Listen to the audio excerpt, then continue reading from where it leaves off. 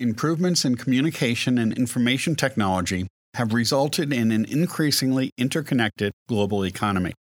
In this episode, we discuss ways in which our classes can be modified to help prepare our students to productively participate in this global environment.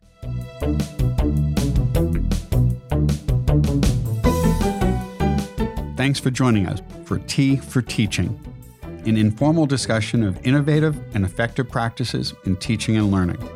This podcast series is hosted by John Kane, an economist, and Rebecca Mushtare, the graphic designer. Together we run the Center for Excellence in Learning and Teaching at the State University of New York at Oswego.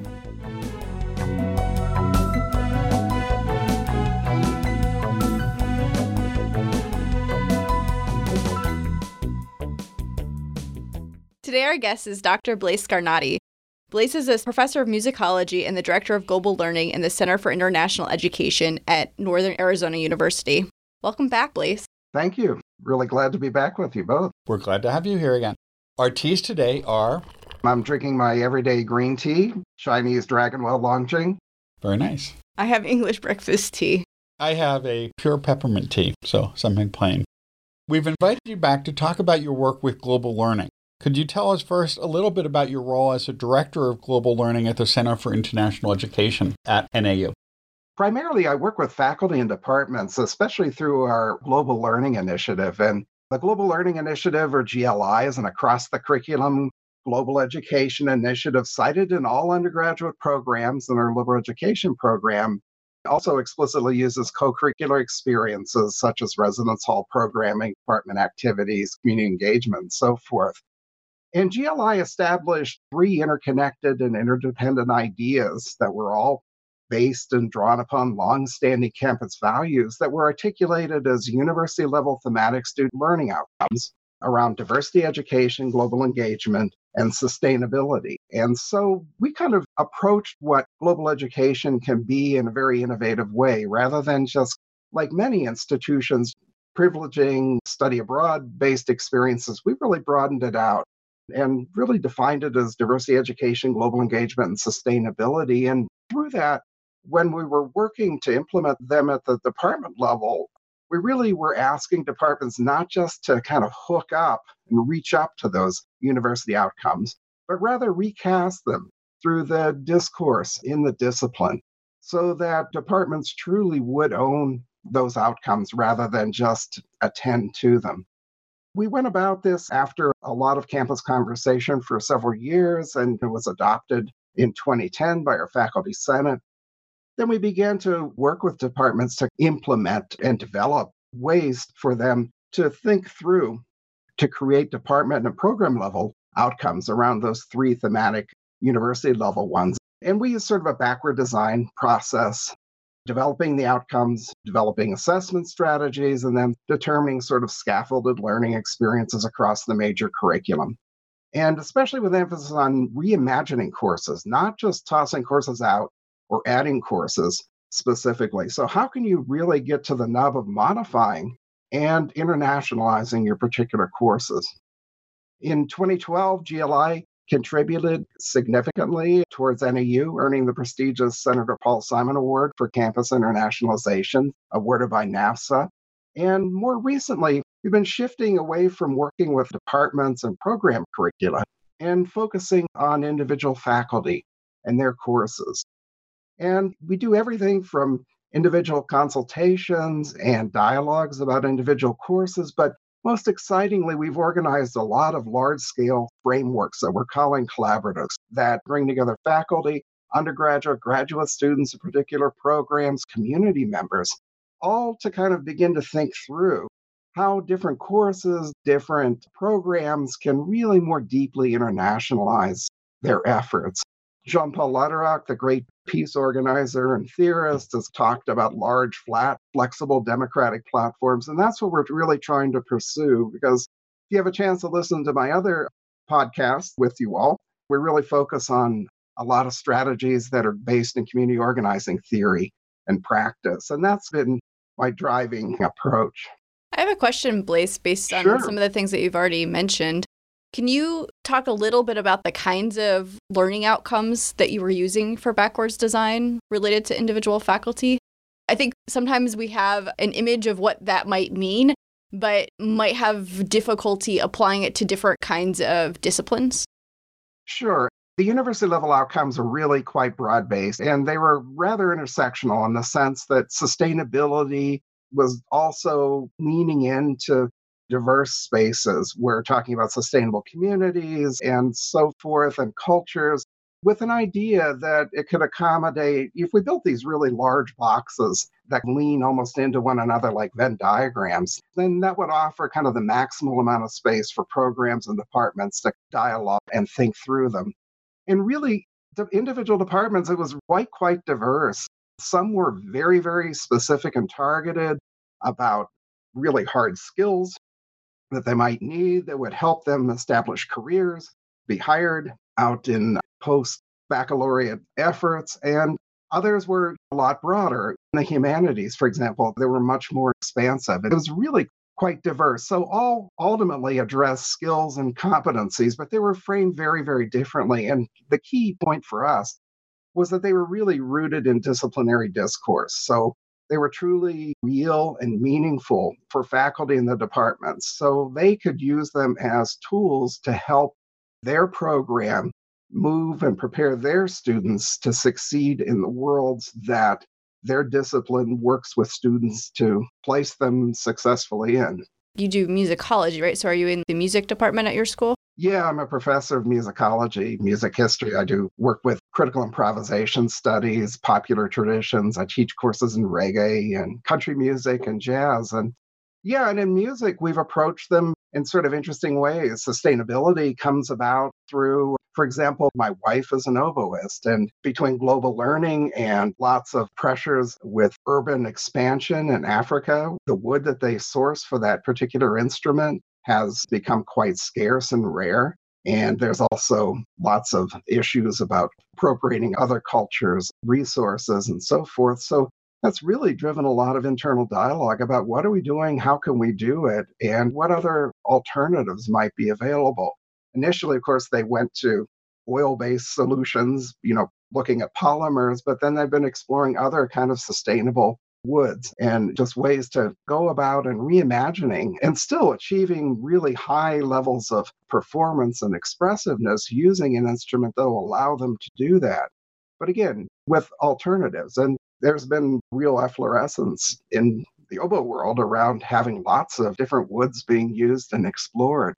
And our theater colleagues were looking also at green ways to save energy, reusing, using non-toxic paints in their flats and in their staging. So there have been a lot of different ways, and some of it's quite strategic and it often overlaps with other ways in terms of economic efficiency, given tight budgets and so forth. But at the end of the day, that's the reality. For example, we make and create and help to enable students to be effective performers and music educators. They're dealing with audiences and the world, and they have to come to terms with that. Within that is what I can contribute about uncovering lots of issues about how does music function in and as culture, and what are the resonance around whose music is being played, how's that identified, how is it commodified, who owns that music, who can speak for it. And it's a quite fraught history in the US and in European traditions vis-a-vis world music, but this can help unpack a lot of social justice focused issues within disciplines. Many pursue them overtly. Some that's kind of bubbling a bit more in the background. So in music, it's been, in spite of popular culture's music, quite forward, art traditions and so forth. It's more akin to museum system in the visual plastic arts. So it's a little bit quite contested, and in some ways a bit behind some other areas. So it's been useful to help disciplines turn over the field a bit and help to move themselves in productive directions. What other types of experiences have been used in other departments to try to reach this goal? Well, when the department itself has embraced the institutional imperatives, so the wind filling the sail is one where one has to complete it. It's baked into the program reviews that occur every 6 years internally and so forth. And at the same time, what's also driven a lot of it is student demand. Just one example, our Department of Philosophy went through this process, and all dear friends, but it was a bit pro forma and, wasn't necessarily the deepest engagement compared to some other departments. But a couple years later, they came back in and wanted to re-examine and reestablish new outcomes for their program to really deepen their practice and their thinking. The discipline had changed, and there was a huge student demand. Once they started opening opportunities and courses and uncovering these issues and linking it more close to the bone of what's gone on in philosophy courses, then students were really driving that change. So really kind of get to the nub of the matter when you start talking with a colleague and they're saying, well, how can I do this in my class? And that's always a very, very interesting conversation because in some ways it can be challenging because they may be frustrated. They see where things are, the state of the world. They're driven by their own passions and values, their disciplines also, and sometimes bringing that to bear within a curriculum that they may have inherited from someone else in the department over the years or a particular course, then how do they go about working their way through that? And that can be a very, very rich conversation. It sounds like that's the conversation we should have. So, Blaise, how can I globalize my classes? From my perspective, there are two ways to go about globalizing your course. First off, there's no need to scrap it, throw it away, and start over. No one's talking about doing that. There are two approaches. One is work within the existing outcomes for the course, and the second is designing additional outcomes for your course that specifically address why your students should be globalizing their work. And that might be a formal outcome that you place if you have the latitude to add that to your course, or an informal one that can help you frame your thinking. So in the first one, working within the existing outcomes, we would have a conversation and frequently would just, first off, get off campus, go someplace and have coffee. We kind of break down the routine of this is me and my role, you as a faculty member and your role. I mean, I'm a faculty member too, but I come to them within this other frame and get someplace where you can begin to think and imagine and begin to talk about what have they always really wanted to do in the course around some of these issues. So how can you take those outcomes and find ways of moving the learning and moving and modifying learning experiences, projects, what you do, what you read, what you think about, what you discuss in the class, so that it has a more global dimension. And some of that can be shifting readings, shifting the locus of activity, or thinking through a problem and where it's cited, and then helping your students that may not have a lot of experience in that discipline thinking about those things. So helping them understand how you really think and work within that discipline with these issues. So the first one is the easy one. Where can you substitute? Where can you supplement? Where can you modify? What can you change? The second one, it kind of gets at things at a deeper level and probably something that's more impactful. So if you design your own course's outcomes, you're really going to have to think through, why are you doing this? What will it enable your students to do? To what purpose? And given the restrictions you might have, that might be just lurking in the background, helping you make decisions about what you want to alter, what new sorts of ways of doing and knowing that you want to explore with your students, up to you can just add it as another outcome and discuss it with your students as you walk through the learning outcomes in the first day when you go through the syllabus quickly and begin to consider, what are we going to be doing in this class and why? When faculty have bought into this, how have they responded? Most are really, really enthusiastic, and people tend to seek this out if they're aligned to the overall goals of the project. In the early days, sometimes we had reluctant departments or departments that there wasn't a working consensus to move forward in any particular direction, and those were more difficult conversations. These days, generally working with individuals or departments that they're highly aligned with this. So it's a matter of what more can we do? How can we do that? And the restrictions aren't about globalizing the course or trying to internationalize different activities or projects, but often it's how can we do this with little to no additional economic support? So we can't buy resources. We can't send our students necessarily independently out. And then how can we expand where our curriculum is? And I can introduce them to colleagues in the Center for International Education. And we operate not by using a service where our students pay and go abroad using a service as infrastructure like many places anymore. We have individual departments have reciprocal agreements with other universities that our students would go and take a range of courses in a study abroad experience, and they would come back, they would transfer right in. Students are not going to be missing any time in their progression towards a degree. They pay our own internal tuition, so their scholarships and financial aid cover those expenses. We also have a very generous level of support for travel for those students in need, especially in economically challenged groups. So there's a lot of infrastructure that the department or the individual faculty member may not have, but we can begin to put people together in a broader network to help them as an individual faculty member achieve their aspirations, or collectively as a program or our whole department. Oftentimes it's frequently very, very exciting, because if you kind of are talking at that level of what have you all wanted to do, then let's figure out a way to make that happen. That's a very catalytic encounter and a catalytic discussion, because it's full of possibilities. I always try to shift the conversation to what else is possible. What have you never had a chance to do? Don't worry about the 1,001 reasons not to do it. They're always there. But let's figure out what that is. Then we'll go and figure out ways to remove the barriers or to provide the resources if we can.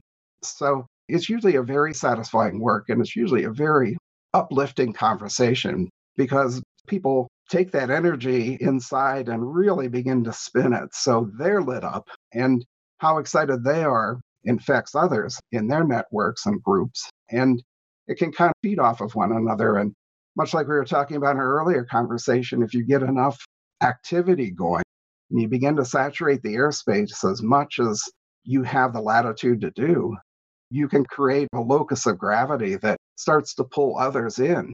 And that's just based upon your active network of folks that are collaborating together.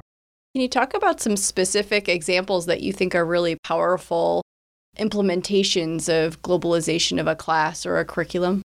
Sure. One early example that I used to open up conversations with departments, because you usually would go in and do a department meeting, and here's what this project GLI is all about, and then how do you do it? That's the next question. One really great example was out of our civil engineering department. We have a big school of engineering, of civil, electrical, and so forth. And they often have core courses that all of the different threads within civil engineering would take together. And one of those courses had a bridge building project. So it had two major components. One was you need to design the bridge. So you need to do the mathematics, the engineering of a bridge that'll span a particular distance, that'll carry a particular load, and then the materials and construction management side of that. So then how do you actually create that bridge?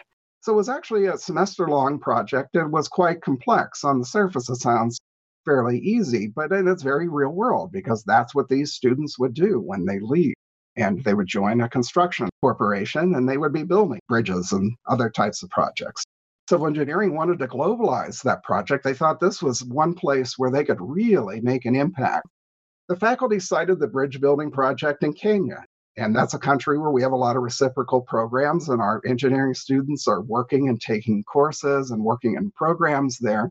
So it still addressed the very technical side of what was needed in the course. So they still design and engineer a bridge that carries load, that spans a particular distance. But now it moved the construction and materials management into an international frame and in a particular country where there are infrastructure issues. How do you ship and transport or source locally materials? And again, that actually aligns absolutely with what their students need, because their graduates are getting hired by major international corporations that build projects all over the world. So that actually gave them a richer set of tools that came out of that learning experience. So they accomplished everything they needed, plus they were able to internationalize it in a way that helped students develop tools that were even more necessary and actually more salient to their success in the future. I think that's a very, very quick, powerful little story that gets at how can you take something and make some changes to it that actually brings more to it. So it doesn't just globalize, but it actually opens up a set of possibilities and experiences that are multiplied. So it's not just, here's one way that we can do this to globalize this learning experience, but then how can we, at the level of outcomes truly, how can we develop a richer set of tools that our students can use to succeed as they go out and seek to build a richer life? Oftentimes, inertia and perhaps a department, for example, or a group of faculty, they may think it's a good idea, but they don't see a ready, quick access point. Civil engineering, they saw it almost immediately, and they said, well, we can do this. And then it led to, well, what if we do more of this? How about if we went here as opposed to there? Just so they moved down the road pretty rapidly. For example, with physics and astronomy, we had a chair that was actually part of our planning group that helped design the whole global learning initiative. And she was very, very interested in wanting to help move the department in this direction. And they were quite split. And it wasn't just the astronomers versus the physicists, but it was actually a more generational split. And that was just peculiar to their department at the time.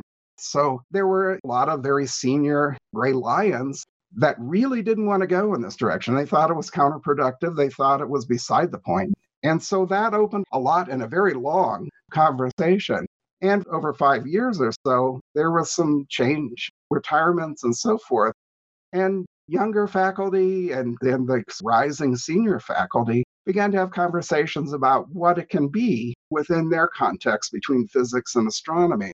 And we're lucky, we're adjacent to a number of indigenous nations, the Navajo Nation, which is large as all of New England, for goodness sake. Within that's the Hopi Reservation downstate, various Apache groups, and it's a very rich international space that way. So colleagues in physics and astronomy started working with colleagues in the community college system on the Navajo Reservation. And so they started bringing in traditional knowledge holders. So within astronomy, they started offering courses around indigenous cosmologies. So they were actually helping their students to think in very different international ways, using different frames for how do you conceive the founding of the cosmos and the workings of all that is out there. Even the most rigorous, focused astronomer that is working on radio astronomy or some other variation across their wide range of disciplinary practices, then they're beginning to open up what's possible, how and what does it mean to be talking about these things. And when I know that I'm talking about it through my contemporary US international sort of frame, that's one frame. And there are other ways that might be useful to think about the facts, the activities that we do, and what the information we receive. And then what does it mean to put it together in an argument and an explanation? And by thinking through other cultural dimensions, that expands their ability to do that imaginatively, creatively. I come out of the arts, so I'm kind of hardwired to want to do things in very improvisatory, creative ways. And from my perspective, the more we can all think about how can we be catalytic and creative in our own disciplinary work, I think that's the exciting place because it shifts you not from the core to the periphery, but oftentimes to willfully and intentionally walk to that edge where your discipline is interacting with all these other disciplines. And that's a very fruitful and very exciting place to be because that's where new knowledge can come about really quickly as you begin to fuse and think differently and expanding what's assumed. For me, that's personally and intellectually just very, very exciting work. And believe me, I can't follow the details of my colleagues in physics and astronomy when they start unpacking things, but I can get and be really lit up by the direction that they're going and their excitement and what they're seeing as possibilities. Because once colleagues find that this is a fruitful path, then that leads much like we found with physics and astronomy, and certainly the example from engineering, that leads to what else is possible. So you just keep opening and opening and opening. And that's where we all want to be, especially in a time when most of our institutions are getting squeezed in terms of economics. That's a very empowering place to be. You've mentioned this is a fruitful place for new knowledge. That seems like a good transition to thinking through the lens of students and seeing the world in a different way. Yeah. Can you talk a little bit about some of the student impact that you've seen, or maybe even a specific student or a specific story that might help us envision how this plays out? I work with faculty who work with the students, but I just get that energy and how they're able to create new things. And then, especially as I see colleagues being able to morph and continually transform what their course is, so that it's not just we take something static, we're going to do some window dressing and job done, and that's good for another 20 years. But once you start moving the pieces, that energy, that motion, that kinetic sense just keeps going and flowing. And students are really excited about it. And what I hear are those more collective pressures to do more. And we have some assessment too that we had over 80% of our undergraduate programs in just 3 years out of 91 at the programs at the time complete the program level GLI process, come up with outcomes assessments and a curriculum map of learning experiences. Study abroad, because what we did was we talked study abroad and asked the departments to position a semester in the program in their sequence of courses where students could go abroad, take courses at institutions that they have confidence in, courses that they're taking, and come back so they're not losing any time toward the degree. And we saw a 136% increase in the number of students going abroad over 8 years between 2011 and 2018. And also those students that went abroad, I owe this all from my colleague Angelina Palumbo, the Director of Education Abroad here in the center. But students that go abroad also have a 87% graduation rate, which is about more than 10% higher than our average graduation rate, which is not bad, but still, that's quite impactful. Everything from the example when I was talking about colleagues in philosophy, where once they started opening up some of these issues and giving voice to them, their students were asking for more. That's sort of the level that I encounter. Was the expansion in study abroad programs due to the global initiative? Well, I mean, it's kind of a chicken and the egg thing. We had a new senior international officer using the jargon SIOs, Harvey Charles, who is a really, really innovative colleague. He was our SIO. I was working with him. We brought a whole bunch of people together. Basically, he established a presidential task force to help to internationalize the campus. The president was behind that. And working with Harvey, we brought from 2 or 3 of us that were focused on curriculum out of that task force. We invited 40 colleagues to come together to draft this global learning initiative. And part of that was a concerted effort to expand study abroad. But what had been holding it back was the very things that we were able to address through the curricular side of GLI. That there was many programs didn't have a targeted semester where their students could study abroad without falling behind.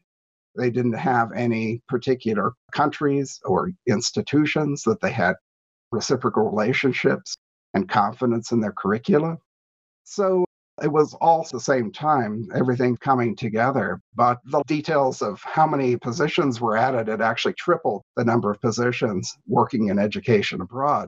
But again, that was in response to the huge increase of number of students that were going from our campus. And then also they were busy recruiting international students. We have a couple of thousand international students on campus. And that's other parts of the infrastructure within the center that GLI wasn't directly related to or focused upon. You talked a little bit about economic barriers being a barrier for faculty and making change. Did you come across any other barriers other than maybe you talked about generational differences too? Yeah. Were those main barriers, or did you see faculty coming up against some other barriers that they had to overcome? Some disciplines are just really deep. Their disciplinary ways of thinking and knowing, they're highly aligned, right? They're there. Sociology, politics, and international affairs. There really wasn't much of a discussion in terms of they're already doing a great deal of it, then let's maybe see what else is possible. For a lot of other individual faculty, when we talk to them, or programs that are thinking about picking this back up, it's kind of a reluctance, either like we've talked about before, not sure how to go about moving and making further change, and or this is a time when everybody is really stressed. On our campus, we've lost 60% of state funding in a decade, which is a radical truncation of our support. We've shifted to pretty much tuition-based funding, and that's created enormous pressures. The level of tenure density has plummeted. So there are a lot of lecturers and a plurality. That's a 1-year non-tenured position here on our campus. It's created a lot of internal pressures and schisms and issues. And many faculty don't have the additional emotional capacity to want to willfully step forward and say, I want to create more change and uncertainty and chaos in what I do. When I was referring a little bit earlier to inertia, it's not just intellectual laziness, it's often just exhaustion. What's happening nationally, I think, has been exhausting many in the academy, in our politics. The level of incivility that's increasing and rising on campus. Arizona, you just have to have one person agree in a public forum so that you can videotape. And that could be the person behind the iPhone if they're agreeing to do it. And that's all that's needed. And of course, these courses and classrooms are public spaces. So we've had lots of faculty's classes being put up and being pilloried by different websites, various political perspectives. And some of it's been in the Chronicle over the last couple of years. So it's been a challenging environment. There are many things going on that are tapping people out. But for me, what has been the thing that always allows us to continue to succeed, if you're talking about very mechanical things, or this is an obligation, we need to achieve these program outcomes, that doesn't stir many people's souls. But if you actually have in advance thought about how can you position your initiative so that it's focused and grounded in the values of your community, your literal community or your institution, then people can connect in ways that aren't just focused on disciplinary interest or compliance. You're tapping into their heart and what they care about as a person and what motivates them. Again, sustainability in my own discipline of music, there's a discourse there, and there are ways that one can think through it. But those colleagues, and I count myself, that are very passionate about the future of the planet, we're motivated to do much, much more. And we'll seek that out. So amid all the turmoil and depletion of energy and the exhaustion, if you can find ways to shift that conversation into this catalytic space that talks about possibilities, that taps into what people believe and what they value and what they care about deeply, then you're feeding that conversation from a place that will enrich and nourish rather than just take away, exhaust, and grind you down into submission. We always end with a question, what are you doing next? Well, what I'm doing next is continuing on and more explicitly going back to the well of community organizing methods, strategies, and theory to help us come together collaboratively.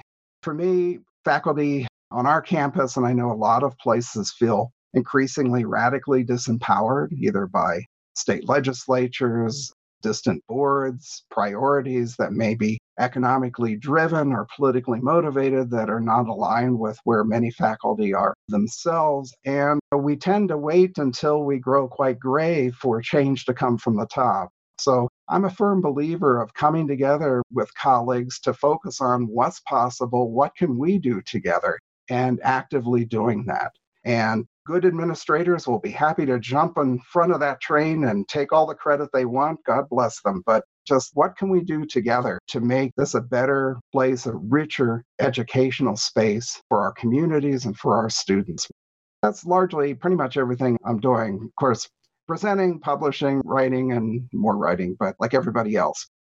That's the thing that really kind of keeps me lit up. Thanks for joining us. Yes, thank you for joining us. That was a very good discussion. Very much appreciate it. Thanks so much.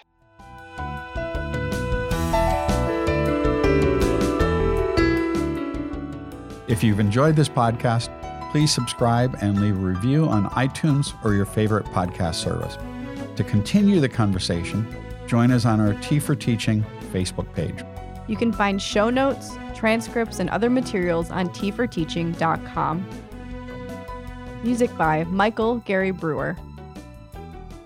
Editing assistance provided by Brittany Jones and Kiara Montero.